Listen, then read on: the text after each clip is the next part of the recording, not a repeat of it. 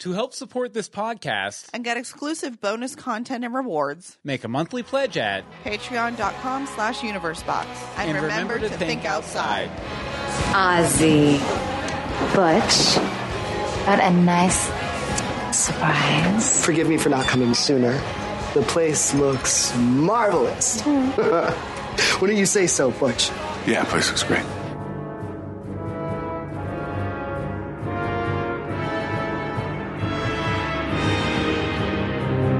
Just remember, penguins eat fish. I'll settle for the cash. Welcome to Legends of Gotham, where we talk about Fox's hit series Gotham, set in the world of Batman. I'm Bill Meeks. And I'm Anne-Marie DeSimone. And we're back after our summer hiatus. Yay! Gotham's back. The Mad City is back. We're here 8:30 p.m. EST at live.universebox.com on Tuesday night, the night after Gotham airs, with our lovely chatters. Right now we have Marshall and Bobby in there, but we're hoping to be joined by some others. Absolutely. As we move forward. So, Anne-Marie, how was your summer break? What is a break? How was your summer break from Gotham? That was good. Good. Lots of stuff. One thing that I will mention, and this is the last episode back, episode 81 on our Legends of Gotham feed. We did the first live episode from Tampa Bay Comic-Con. That was so amazing.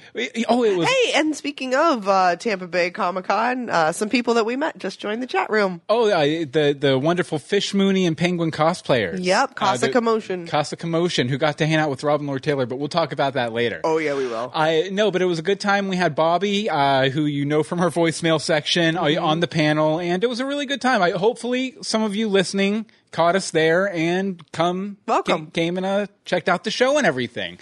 But, before we get too in-depth into talking about last night's episode, Better to Reign in Hell, we do have a very special voicemail from a great friend of the show, also an executive producer on Gotham. No biggie. Yeah, Mr. John Stevens. So, John, why don't you take it away with 3 teases for Season 3. Take it away, John. Ooh.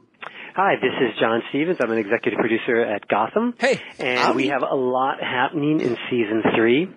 We have the Court of Owls coming to bear on Gotham City, and their actions will have incredible impact upon all of our characters.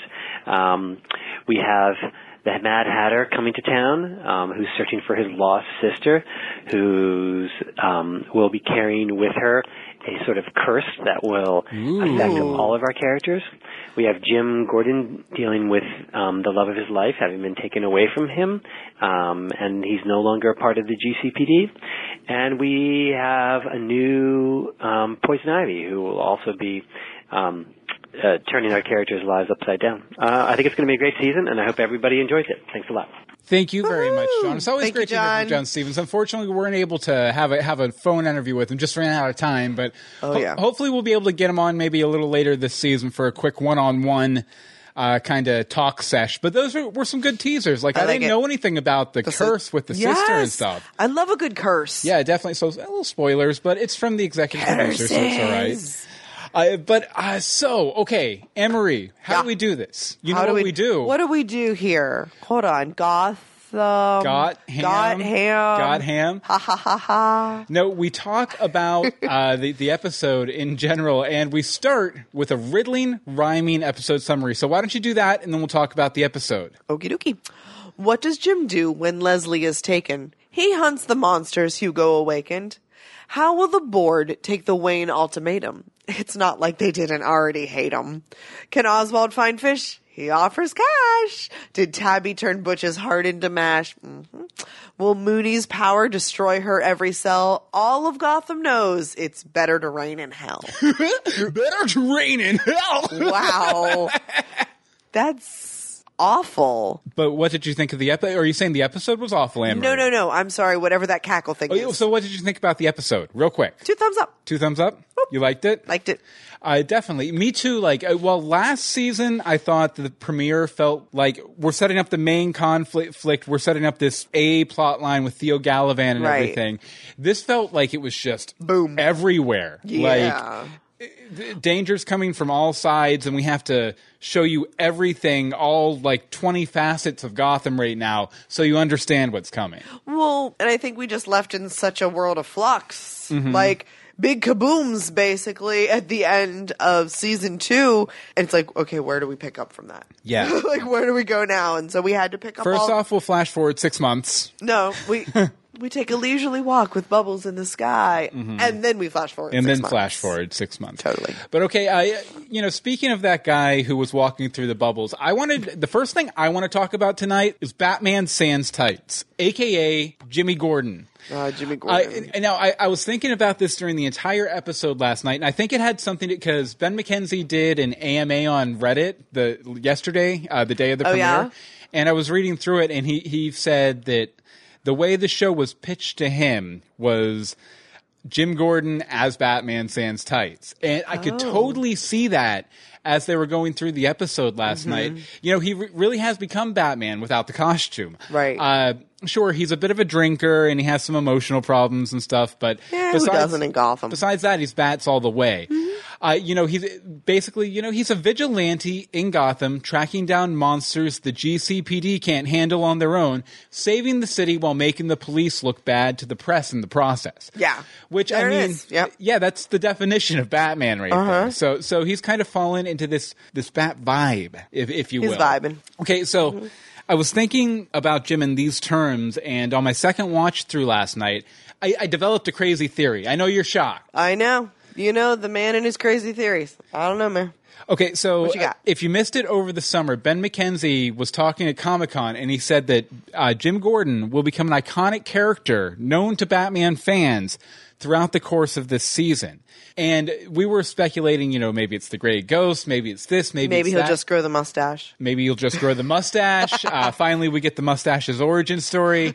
He forgot to shave, and for some reason, he only grows hair right here on his upper lip. I really think he might become literally Batman this season with tights, possibly. The thing that got me thinking this is in last night's episode in Better Terrain in Hell. Valerie Vale takes a picture of him while he's fighting with that awesome Man-Bat monster guy, in the window and stuff. And I think that photo she took of him that they kind of teased in the montage right before Bruce gets captured. I think it's going to come out in the press, and he's going to become sort of a folk hero for Gothamites. Mainly because he's been so effective against the monsters. She's going to write a big expose, the real hero for Gotham City, and that photo will be there. And, this piece and that piece will coalesce. And, he'll become this folk hero. Maybe they'll even start calling him Batman because he was in the picture with the bat. Oh. Yeah, so I'm thinking, maybe that kind of tease that Ben McKenzie gave at Comic-Con. Maybe Jim Gordon is literally going to become Batman this season. Ooh, that's fun. Which is nothing I ever would have guessed before last night's episode, but it seems like all the pieces are there. It's all pointing there. It could definitely fall into place. I like it. For sure. But, enough about bats. We have a lot of animals to talk about. This is the animal-themed episode of Legends of Gotham. We've talked bats. We're going to talk penguins in a bit. We'll probably talk some cats. But right now, Anne-Marie, what did you want to talk about? You wanted to talk about a very specific animal who has been mostly gone in Season 2. Hi, fishy, fishy, fishy. Fish Mooney Bitch. Okay. Fish Mooney Bitch is the character. Hashtag Fish Mooney Bitch. Okay. Fish Mooney's a very smart woman. She's very business-oriented. She knows how to get her way, all of that. How in the world did she know that she needed this one specific immunosuppressant medication that is only sold at 3 pharmacies to help with the adverse reactions to her powers? She's Dr. Fish Mooney Bitch. Apparently she is Dr. Fish Mooney Bitch, MD. I don't understand. I get she wasn't awake long enough before the breakout to have, seen them giving her the suppressant or anything. So that really confused me a little. Yeah, well, she's had 6 months to maybe go see a doctor. What? Oh, yeah. She's going to go, excuse me, touch.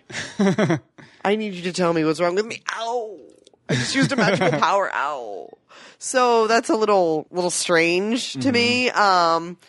she's smart, but I don't see her being that type of smart unless it's a part of her cuttlefish power, or maybe there's another one of the monsters who can, I don't know, do stuff like that. Yeah, I did like the aspect of the character that, when she's talking to Peabody and everything, Miss Peabody. Miss Peabody's like, if you stop using your power, you'll totally be okay. Yeah. And she was like, no, I can't let go of this power that I have, because Fish is definitely the type of character, and we saw this in season 1 too, that once she has power, she wants to keep hold of it and get more. She wants more. That's why Penguin is very similar to that as well. Definitely. But, That's why they got along so He well. learned from the Fish Mooney bitch. Definitely. Oh, and Tensor Guy over in the chat room says that Fish Mooney just looked it up on WebMD. You know what? That totally makes sense. WebMD. Definitely. All over it. WebDC, maybe. WebMDDC. How many letters? Speaking of DC, fun fact, keep an eye out. I don't know if they're going to announce it on the show, but if you watch DC All Access on YouTube, I won a bat phone from them. You literally won for a bat leaving phone. a comment a couple months back. I got the email last night. They've shipped it out today. So I'm getting an Android bat phone with a VR helmet and all this. All sorts of craziness. Crazy. I'm probably going to sell it. But if anyone out there wants to buy it, I'd be happy to sell it to a Legends of Gotham listener. Oh, also over in the chat room, Bobby says, in reference to Valerie Vale's photo of the Batman, Ben McKenzie, Jim Gordon, why else would they show that photo? Great theory, Bill. Exactly. Why else would there be a monster that's a bat? Definitely. Oh, and Cause a Commotion in the chat room is laughing out loud at the WebMD reference. Oh, totally. Okay, so we've talked fish. We've talked bat. We're going to talk cat. Now we got to talk about penguin. Okay, I want to talk a little bit about Oswald's altruism in this episode. Okay. It kind of struck me, while Penguin, in this season, he's just as dastardly as we've seen him before. He pops a guy in the head. Once he realizes, he's like, oh, man. He's not exactly warm and cuddly, but He's never been warm and cuddly. he also did a few things in this episode which I thought were rather altruistic for Penguin, even if some of them were also self-serving. Oh, yeah. Okay, first off, there was sort of like a white hat hacker Penguin going on here with the GCPD and Fish Mooney. His approach to the Fish Mooney problem reminds me a lot of a white hat hacker, which is a hacker who does bad things for good reasons. Where a black hat hacker will steal your credit card number and your Gmail account. A white hat hacker will go in there and find out that your Gmail account or your credit card number has been hacked and will help you secure it. Oh, well, thank you, white hat hacker. Or that's in the best case scenario. The worst case scenario, they'll hack into university servers and just get some information just because they want to know.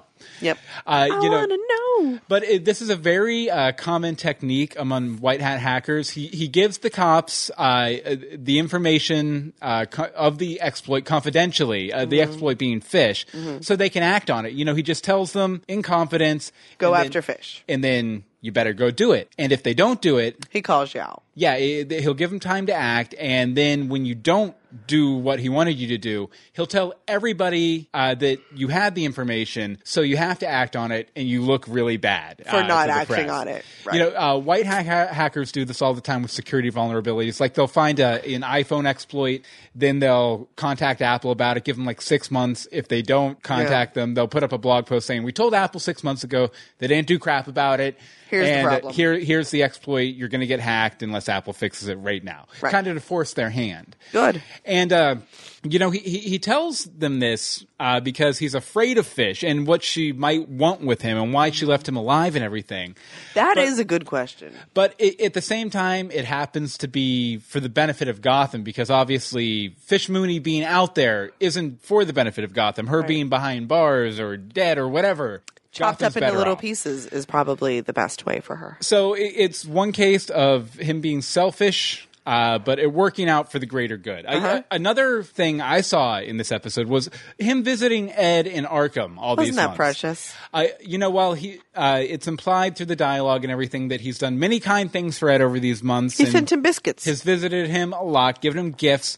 I think the main reason he's visiting Ed is because he knows that he helped enable Ed's villainous behavior, his bad side, bad Ed, Riddler Ed, which ultimately that side of Ed is what landed him in Arkham and has him behind bars right now.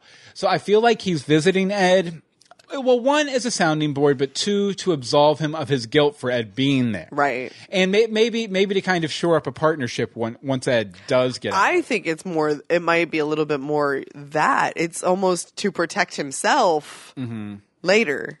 Because, dude, Ed went from like 0 to crazy powerful in a hot second, however, still in Arkham, so he needs to figure out a way out. I loved him solving that puzzle, though. Just like he's like, yeah, and people spent their whole life. People pass this down from like, decades to decades. He's like, and I've made you a penguin.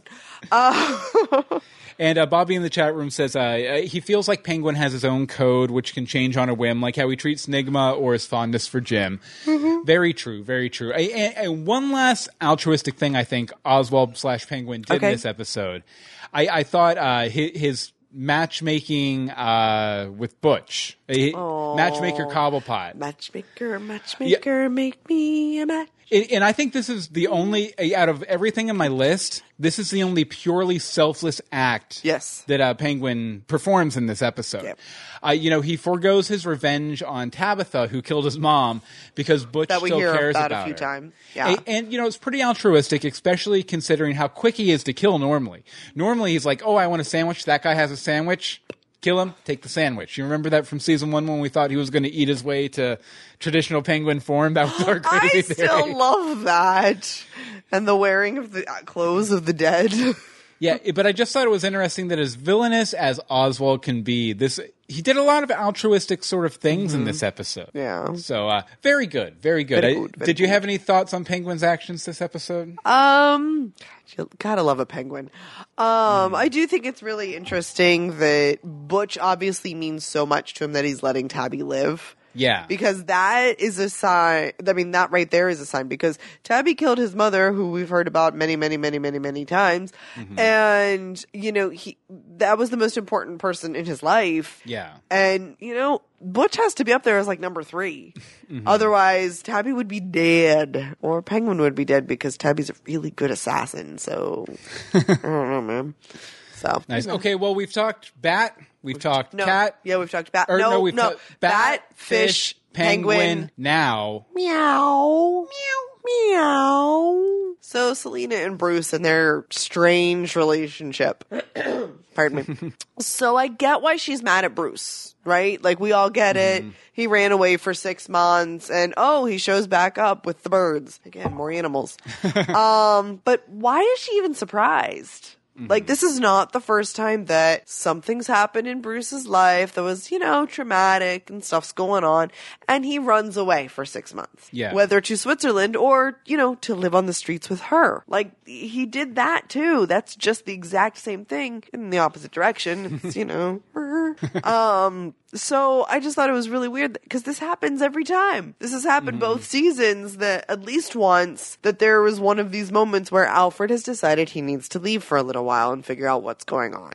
And Selena gets mad every time. Like, well, I will say that this is kind of a common trope within the bat-cat relationship in the comics, too, once they're adults, is that, they're really warm with each other, and then they're really cool with each other. It's a cycle. Okay.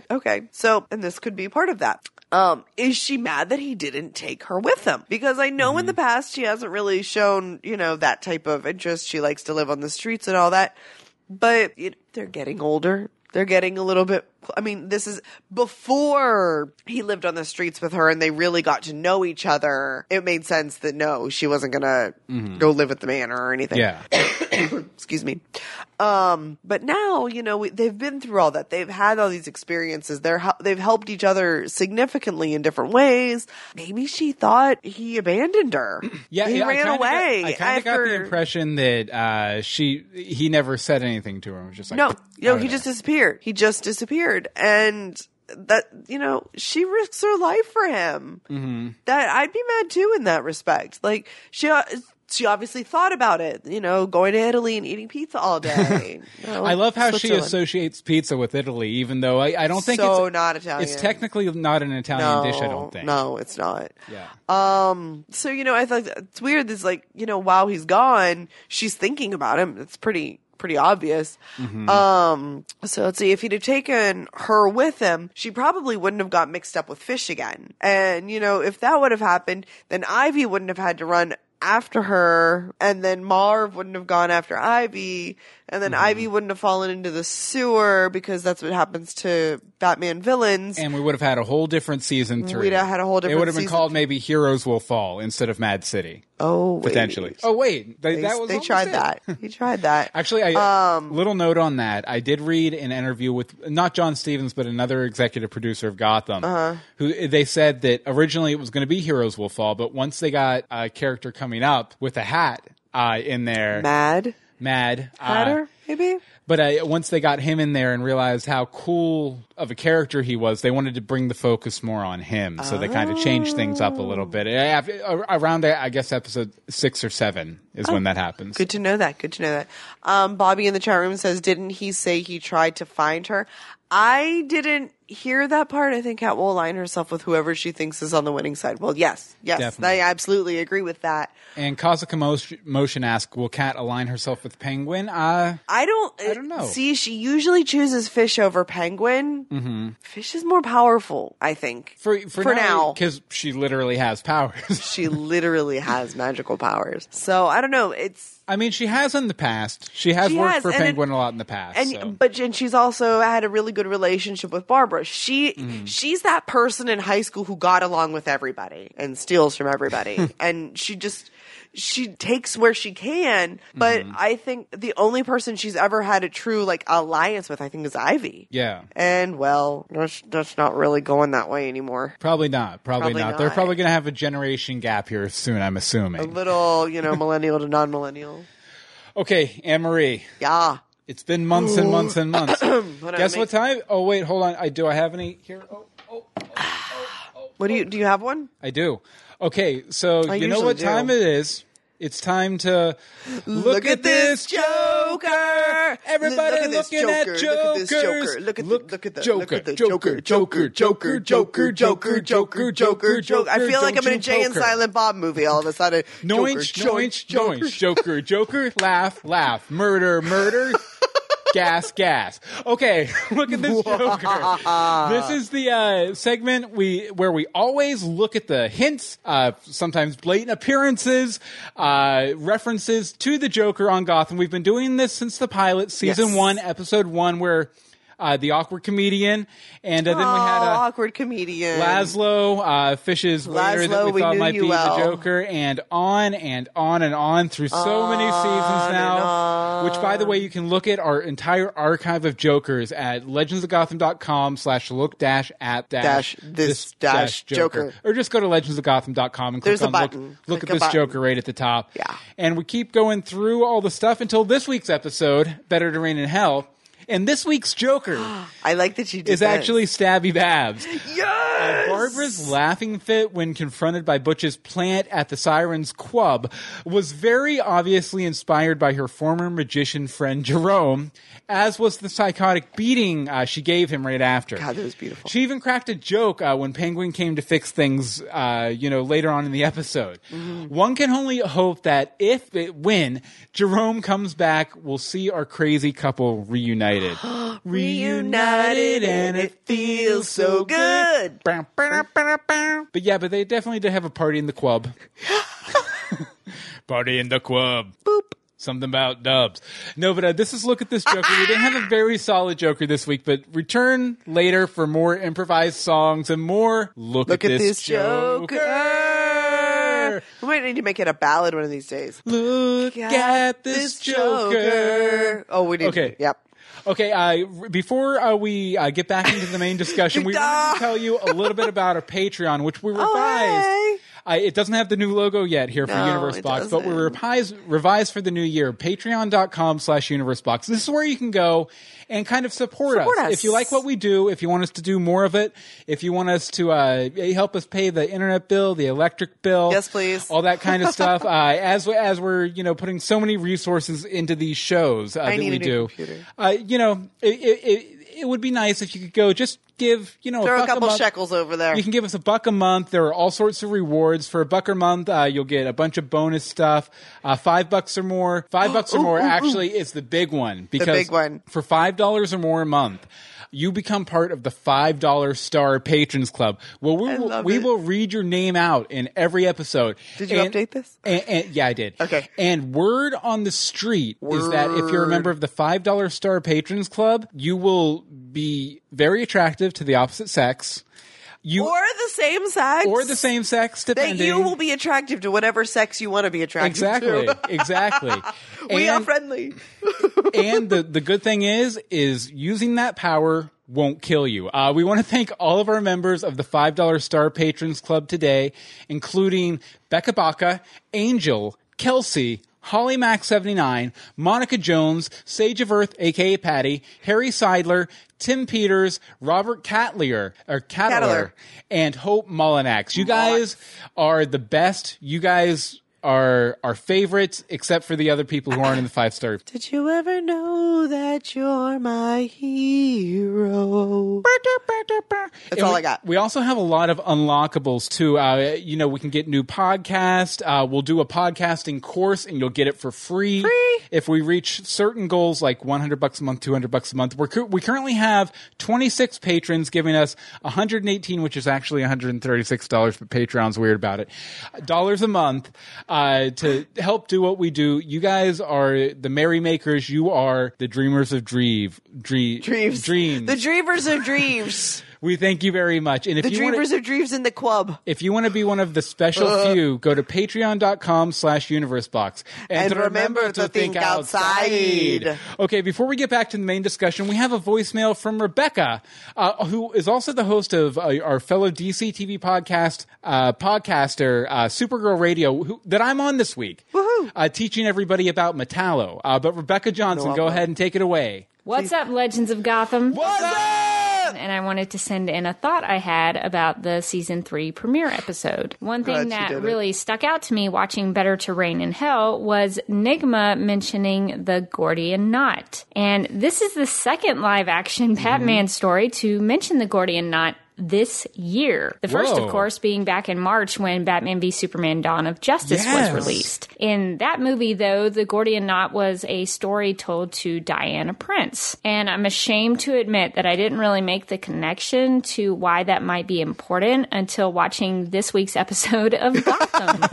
Nigma talks about how the Gordian Knot was cut, and it finally hit me that the reason that is associated with Diana in Batman v Superman is because she, as Wonder Woman, cuts off Doomsday's arm, and that plays heavily into the climax of the movie. So Gotham taught me something that made me connect something back to Batman v Superman. So I thought that was pretty cool. So anyway, I've missed this bonkers, crazy show, and I cannot wait to hear your thoughts about it. Thank you very much, Rebecca. And I'm shocked that something reminded you of Batman v Superman. I mean, you don't have the script memorized or anything. It's a really good film, though. So very true. I mean, go back. We did a thing. There are opinions, but we don't have those opinions. Let's not go to the opinions. Okay, so the next thing I want to talk about is the title of this episode, Better to Reign in Hell. Sometimes it's better to get these titles are so obscure but so poetic sounding. And sometimes they're very on the nose. But, sometimes it's good just to give a little context for it. Okay, so the title is from Paradise Lost. If you're not familiar, it's a friendly little story about God and Satan battling each other, and Satan's sort of the protagonist. Okay. But here's the full quote. Here we may reign secure, and in my choice to reign is worth ambition, though in hell. Better to reign in hell than serve in heaven. And this line is Satan's. It's upon his. You know how in the old biblical story, Satan's an angel and he tries to perform a mutiny in heaven, and God cast him down into hell. Okay, that's Satan's origin story. And this is for those of you who needed a religious lesson. This is what he says right when he wakes up in hell. Better to reign in hell than serve in heaven. So the basic gist is that it's easier to be bad and have power than be good and have none. Answer to Barnes. What's that? An answer to Barnes. An answer to Barnes. Now Jim, and yet he still gets yelled at by Barnes. But Jim Gordon finds himself in a similar situation in this episode. He's rejected the angels, if you can call them that, of the GCPD, and is taking the law into his own hands. At least as a bounty hunter, he has autonomy. He can make his own choices. He has power. The whole GCPD/Leslie experience robbed him of the idealism that made him think, no, it's better to serve in heaven than reign in hell. Yeah. Now he's fine with being a vigilante because at least he has control over his life and his destiny. City. Yeah. Yeah. And, it's so funny considering how anti-vigilante he was. He becomes more and more a vigilante as the series goes on. I mean, we saw his fall last season. That was the entire season arc for him, was Jim Gordon's fall. And so I predict this season is going to be about his rise. Maybe it's that folk hero I mentioned in my crazy theory earlier. This will be him sort of rising up and becoming the hero Gotham deserves and needs and whatever that line from The Dark Knight is. This season will be him learning that maybe ruling in hell isn't such a great option. Maybe he'll find reasons to kind of find a happy medium between heaven and hell. Okay. Earth, you could call it. Earth, one might say. But yeah, just a little FY information. Okay, so you wanted to talk a little bit about Yanni Bruce, right? All right, Yanni Bruce. If you haven't been listening over the summer, we've been calling the clone Bruce. Long-haired David is Yanni Bruce. Everything but the mustache. Everything but the mustache. That's reserved for Gordon. Okay. So, Yanni is not in with Fish. It's a little confusing because she was very confident that she had all of the monsters. So this leads me to believe that either he, A, got away before she realized he was one of them, one of us, or maybe he's not a monster. Maybe he was too normal, though she'd have recognized maybe he was being held there for other reasons. Other reasons, such as long-lost twin brother of Bruce Wayne, or whatever. Who doesn't know about Bruce Wayne? Obviously. Who is Bruce Wayne? I was like, oh, buddy, don't yell that on the rooftop. I will say, in reference to Yanni Bruce, as much as I love David as Bruce Wayne, as Yanni Bruce, his performance wasn't quite as stellar in this episode. It's probably something he's going to have to grow into a little bit. Right. He's had a couple seasons to get used to playing Bruce. Right. So. Absolutely. Okay, so either way, now he has the name Bruce Wayne to look into. So what's going to happen? Is he suddenly going to become in with the Court of Owls? Is he going to be the one to discover that Alfred is knocked the heck out again? Might as well don't call him a butler, call him a beatler for as much as he gets beaten up. He's beat down. Is Selina going to find him and chew him out thinking he's real Bruce? There are so many ways that this could play out, and I have no idea what's going to happen. However, I vote for somehow he gets in with the Court of Owls. I have a theory on what's going to happen. You have a fear? I have a theory. About what's going to happen. What's your theory? And this is my next point. The Prince and the Yanni. The Yanni Bruce. Is this like the Prince and the Pauper? Yeah, I feel like Yanni Bruce, whoever he is going to go through a whole Prince and the Pauper scenario and replace Bruce Wayne while he's being trained by the Court of Owls. Because right now the Court of Owls has him. We've seen in the preview for next week's episode that he's going to have a conversation with Owl Lady. So I have a feeling that Bruce might join the court. Like he's fighting him right now at the beginning of the season. He's coming at them. I have a feeling they're going to convince him to come over to their side, and this is where he's going to start getting his bat training that we've been waiting to see. I mean, we've got boxing lessons with Alfred, but Bruce Wayne traditionally trains with a lot of master fighters and stuff. Who better to train a Batman than a Talon who is pretty bat-ass in his own way? Definitely. So I feel like Yanni Bruce is going to step in for Bruce Wayne while Bruce Wayne is off becoming more Batman-like. Related, slightly. So, we're talking about how Yanni Bruce is not so awesome as David's regular Bruce. Yeah. Did anybody else get the feeling that Gordon still had a little bit of Clay Gordon going on in this episode? Oh, like as far as his demeanor? Yeah. I mean, he was a little cockier than normal, but I assume that was because of the drink. It might have been, right. It might have been because of the drink, but he felt a little bit, maybe. That would be me wiggling my face for those of you alcoholics have that problem too, like smashed potato face. Although something else fun that Ben McKenzie said in his AMA yesterday on Reddit, I really should have read that, was that when he was playing the Clayface Gordon, he pictured him as a 2-dimensional cardboard cutout of Jim Gordon. Like that's what he was playing. That's awesome. That's awesome. But okay, back to my Yanni Bruce thing. Okay, sorry. It's cool. It was one of those things. It happens. It's what we do. Okay, so I'm wondering, if Yanni Bruce steps in for actual Bruce, will John Tesh Bruce maybe? But will Selena help him with the ruse? I think she will. He's already watching her from afar, and since she isn't too fond of the real Bruce right now, I can totally see a situation where she joins forces with Yanni Bruce to, bring this ruse to fruition, even if only to make the actual Bruce jealous or upset that he, upset her. Yeah. Yeah, okay. to just to get back at him a little bit. But I could totally see, Selena and Yanni Bruce teaming up. Mm-hmm. So, that would be interesting. It's either going to go that way where they team up and Selena's in on it, or Yanni Bruce is going to convince Selena that he's actual Bruce. But I don't see that happening. I don't think he could, unless he has help from Alfred or something. Right, why would Alfred help? If that's the only way to get Master Bree back. Mm-hmm. So, Cosmic Commotion points out that Jim does have the side mouth speech thing going. Mm-hmm. So I think there was a little character bleed or something. Maybe that's how Ben McKenzie plays drunk. Is by cardboard cutout Jim Gordon. That's what he's like as a drunk. So we all know now. Very true. So there's that. Okay, so so we've talked about cats, bats, penguins, fish, Yannis. You want to talk a little bit about tabbies? Tabbies and babbies. Tabbies and stabbies. Tabbies and stabby babbies. Tabbies and stabby babbies. Hearts. I'm sorry. I love these girls. Party in the quub. Party in the quub. Boop. I need that as like a ringtone or something. I just love that if only we were recording this. I love that they're running a club out of her penthouse apartment, and I don't care what you say. There is no denying that is her apartment. That's totally the same. I'm sorry, Gotham set designer guys. And the warehouse where Fish and her monsters were was the same warehouse that that we've done everything in. Yeah. The warehouse, that's fine. I can deal with a default warehouse.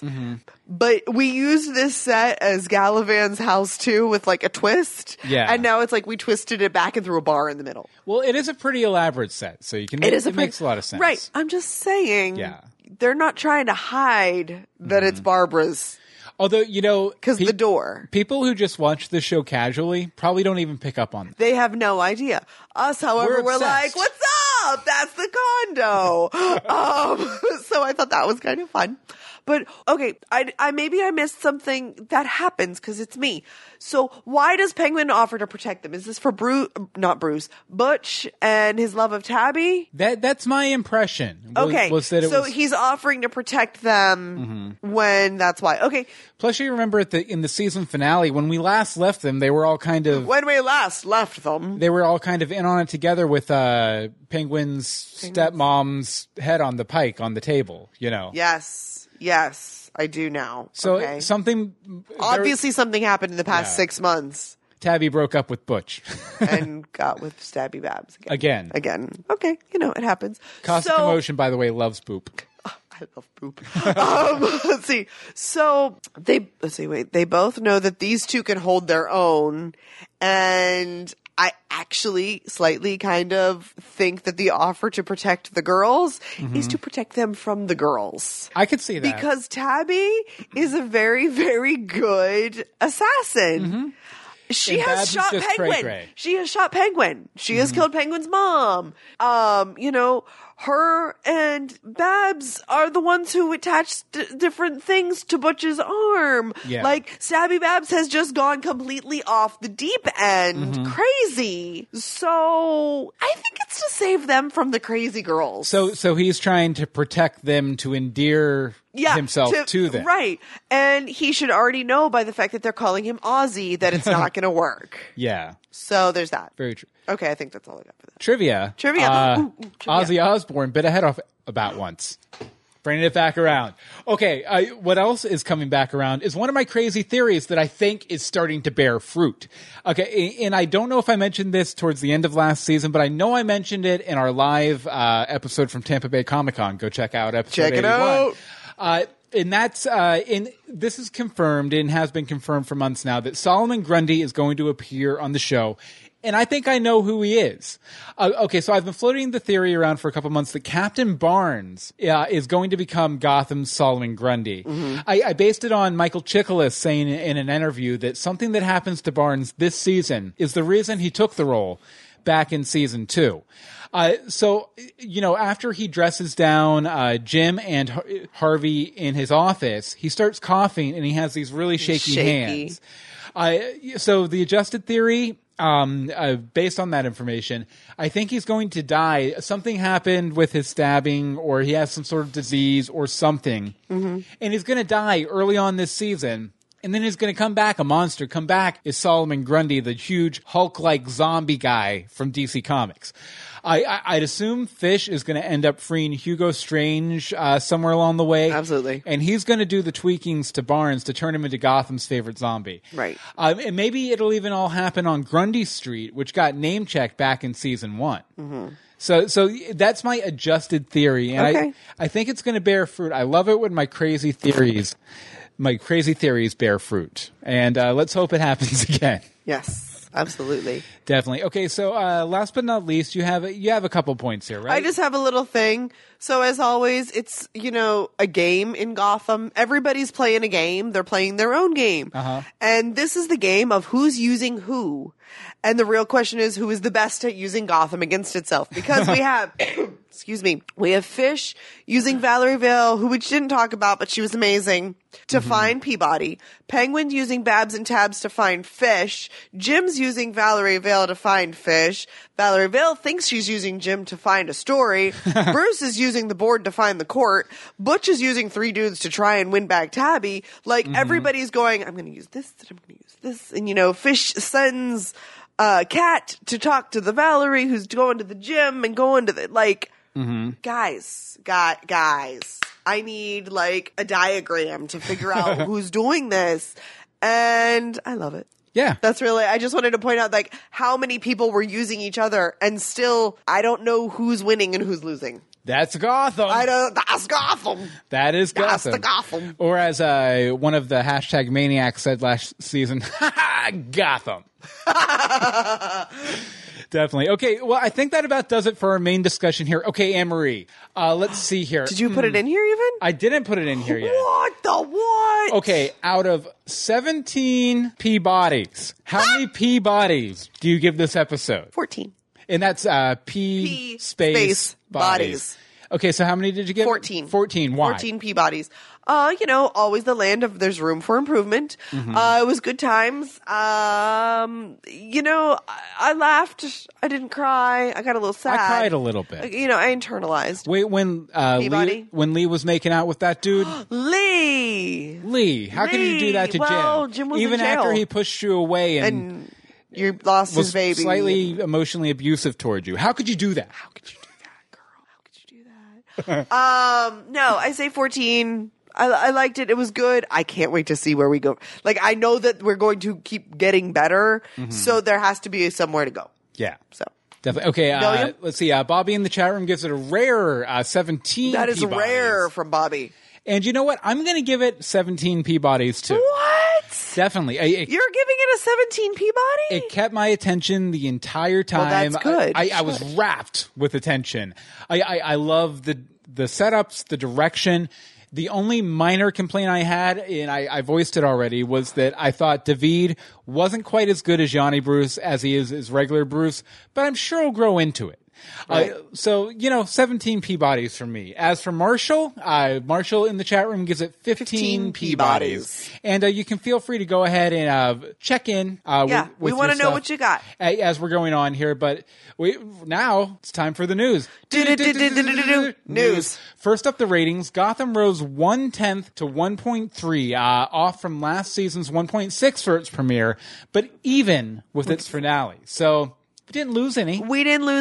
It's exactly what it's starting right where it ended. Mm-hmm. So let's see if we can just go up. Yeah, it can only go up from here, and I mean, it has good word of mouth. I have a feeling some people might have been waiting for it to come on Netflix to get caught up, and it just came out on Netflix yesterday. So yes. Yes, I have confirmed. Casa Commotion also giving it a 15p bodies. Excellent. Yes. Excellent. Okay, but there is an episode next week, so why don't we go ahead and check out the preview for it? Hopefully this works. It did work. Yay! Perfect. Okay, and this episode is called Burn the Witch. Okay, so let's see here. We have Gotham. Bruce hanging out with the owl lady and the Talon standing right behind him. I'm telling you, that owl lady just wears the mask all the time. Yeah, and obviously it's someone Bruce knows, because when she takes it off, he's kind of shocked. And, Fish... Who could it be? I don't know who. I thought I spotted her in the boardroom next to the guy who wouldn't shut up. And Fish and Hugo Strange meet up for cocktails. That I'm looking forward to. Yeah, and it looks like Penguin also has a gun on Fish Mooney, which we saw in a preview clip back over the summer. They released just like, these are our first days on the set of Gotham, and they just had like little camera phone pictures on set, and one of them was Oswald holding a gun on Fish Mooney. Penfold over in the chat room gives it 16, splitting the difference and giving it 16 Peabodies. Okay, let's see here. So next up, let's see here. You want to talk about this story, Anne-Marie? Sure. Okay. You heard us name check him a couple of times. Casa Commotion, who we met at Tampa Bay Comic-Con. That was literally my next sentence. Who we met at Comic-Con in Tampa Bay. They were recently at what was it, FanFest, I believe, in Orlando, and they met / scared the crap out of Robin Lord Taylor because they cosplay as the Penguin and Fish Mooney. Yeah, and they're amazing. I'm not even going to lie to you. We can go ahead and play a little bit of this video, and you can watch the full video over on our Facebook group, facebook.com/groups/Legends of Gotham. Yep. Oh, Oscar, I'm doing myself. A little loud. Scroll ahead. Like Go halfway. Ahead. Halfway? Yeah. Okay, so let's see here. She gets a little impatient. We have the Fish cosplayer. I forget her actual name. It's on here, there. And Robin Lord Taylor freaks out and runs back through the curtains. No, but really great wig and everything. Amazing. And very intimidating too. When she came to our panel in Tampa Bay, her and the Penguin sat right in the front row the entire time. I was really freaked out. It was kind of terrifying yet amazing all at the same time. It was terrifying amazing. For sure. It's amazing. And by the way, we'll have links to all of these stories in our show notes at legendsofgotham.com. And next up, Cameron Monaghan, Monaghan, I think, who played Jerome last season. You may be familiar with him. I don't know. Just a couple days ago, Instagrammed out this really interesting audio clip. We're going to play it right now. I don't know what it could mean. Let's just be honest, Instagram isn't usually for audio clips. Yeah, and it's just an audio clip with a white background. Hello. Gotham.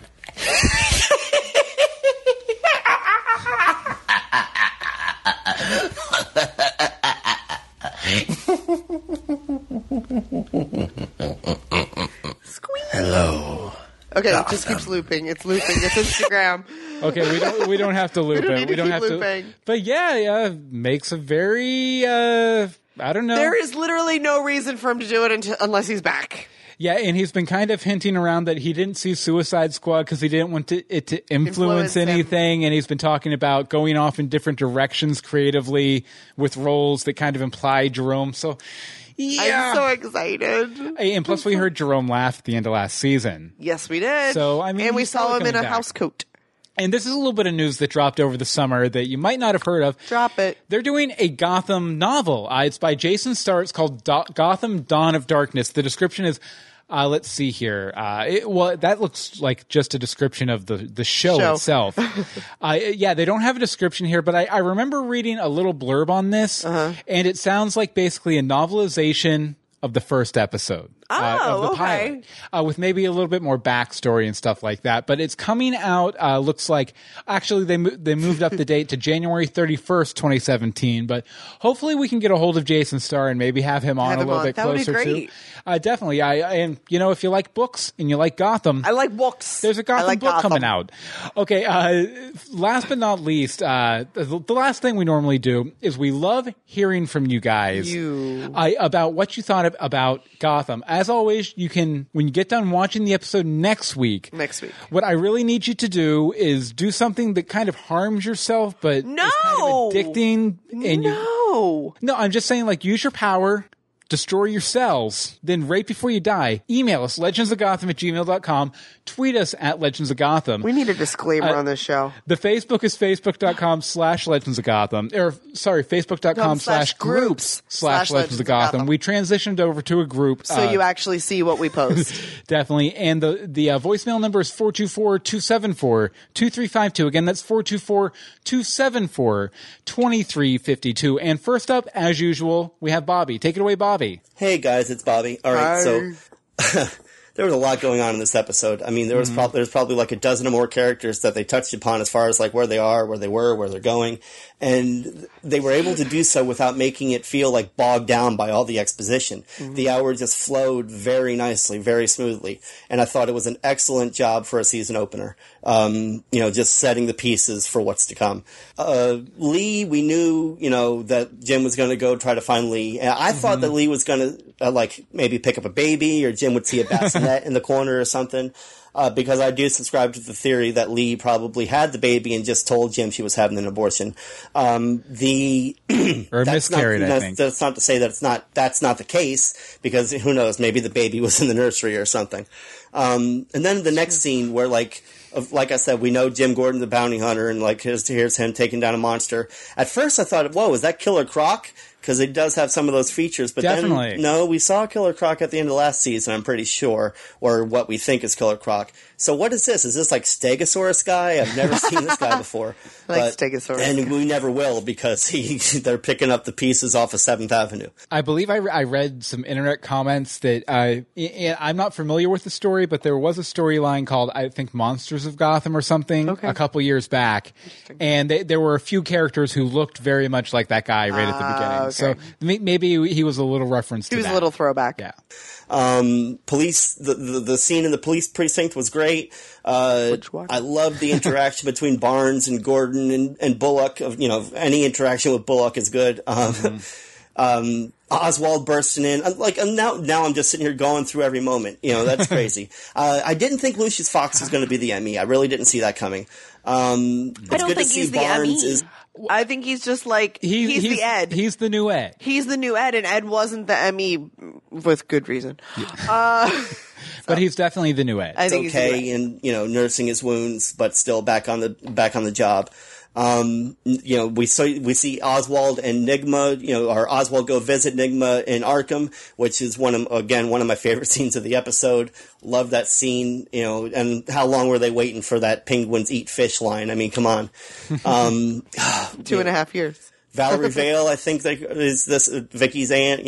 That's the only character I think we didn't meet was Vicky. Anyway, now I'm going off on a tangent. What's going on with the monsters? The monsters have superpowers? I guess because Fish did, have that touch power last season, so I guess that's a superpower. But I really didn't see it coming to where it was going to be there was a character I saw phasing in and out and stuff, and a man bat. What? I really didn't. I mean, we've heard we're going to see Killer Croc. We saw the Stego guy at the beginning. I really didn't think they were going to throw a man bat at us this early. Yeah, I just wonder if it's related to the actual Man Bat character, or if he's just a guy that happens to be Man Batty. This is the first episode of only, and I'm talking like this. I'm just going frantic. This was just a great episode, guys. Bruce and Alfred were great. Why wasn't Yanni Bruce with the other monsters? Because all the other monsters all the other escapees were with Fish. Whether they were under her control or not is up in the air, but they were with her, and Yanni Bruce was to begin with. So what happened? Did he have a falling out? Did he take off because he didn't agree with what they were doing? Anyway, that's just kind of came to my head.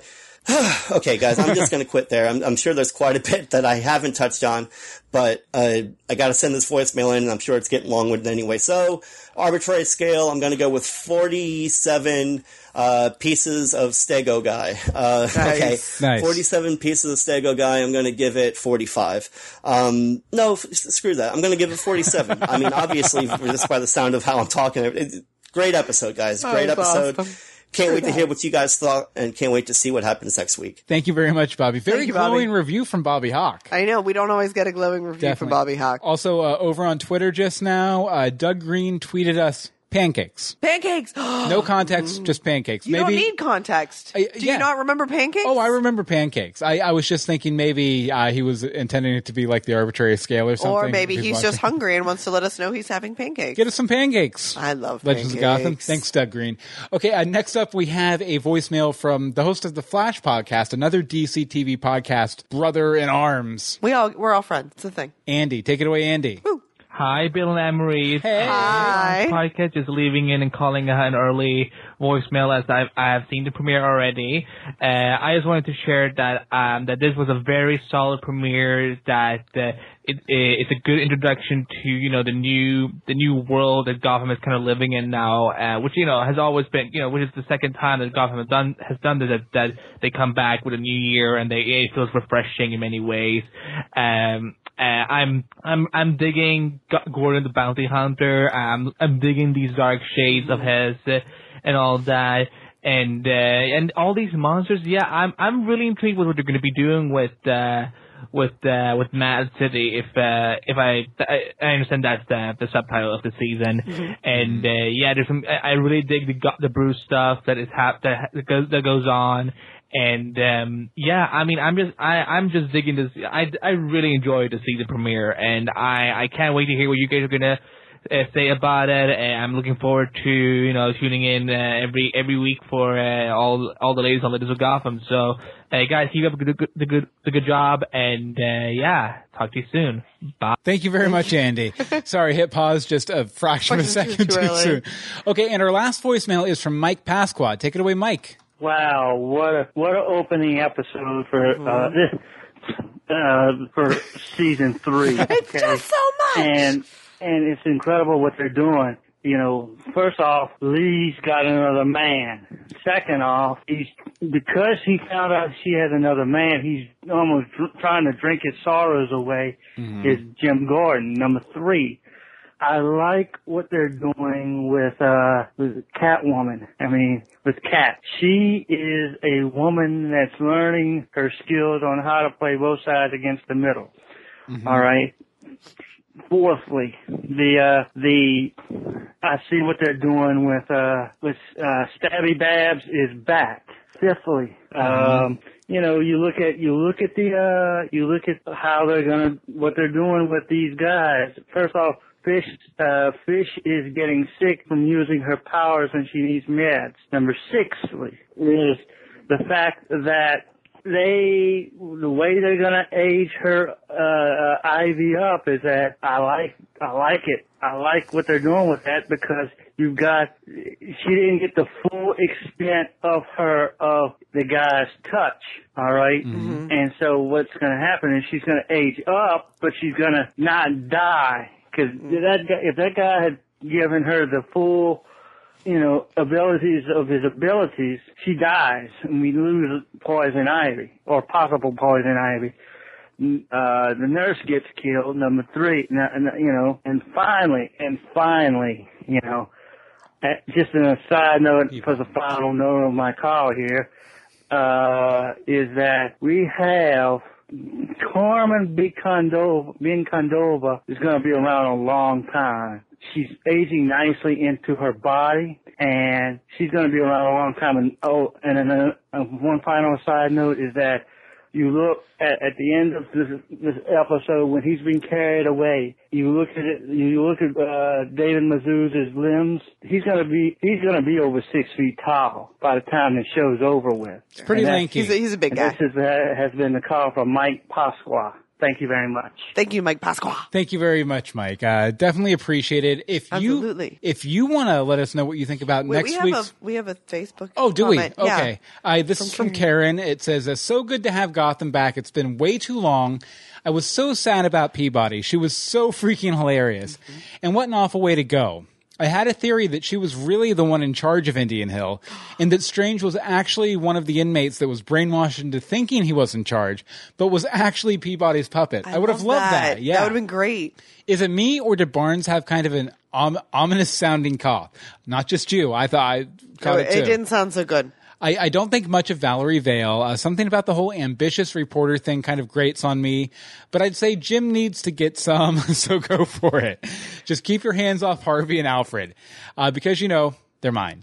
Okay. Fair enough. Okay, Karen, we're going to have to agree to disagree on Valerie Vale, but I have a soft spot for that actress. Mrs. Karen Bullock -Pennyworth, coming soon to a Gotham near you.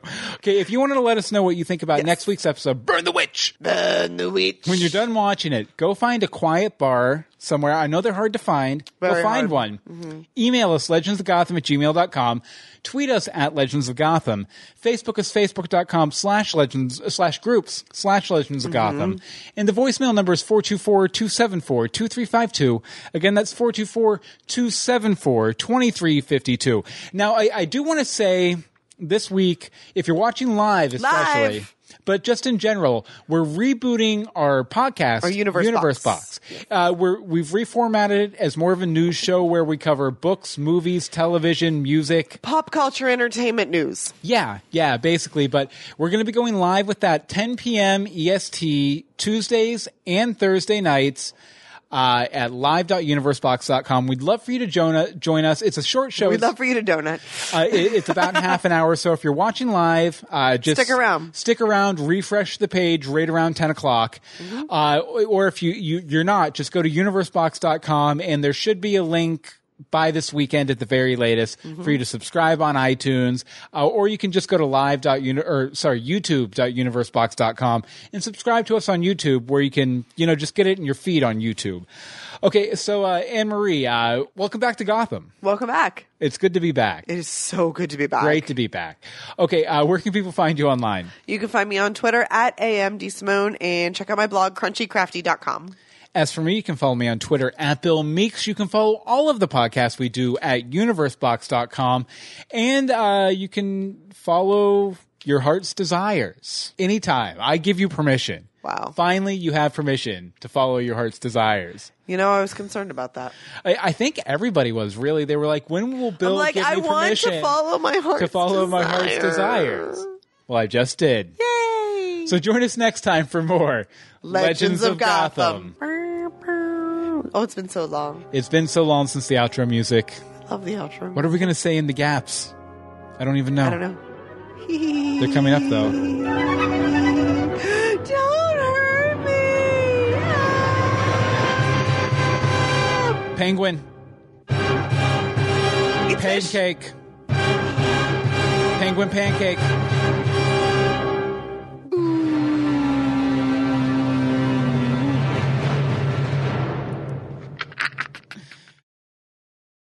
Somehow, and I don't know how, I think we're going to start on time.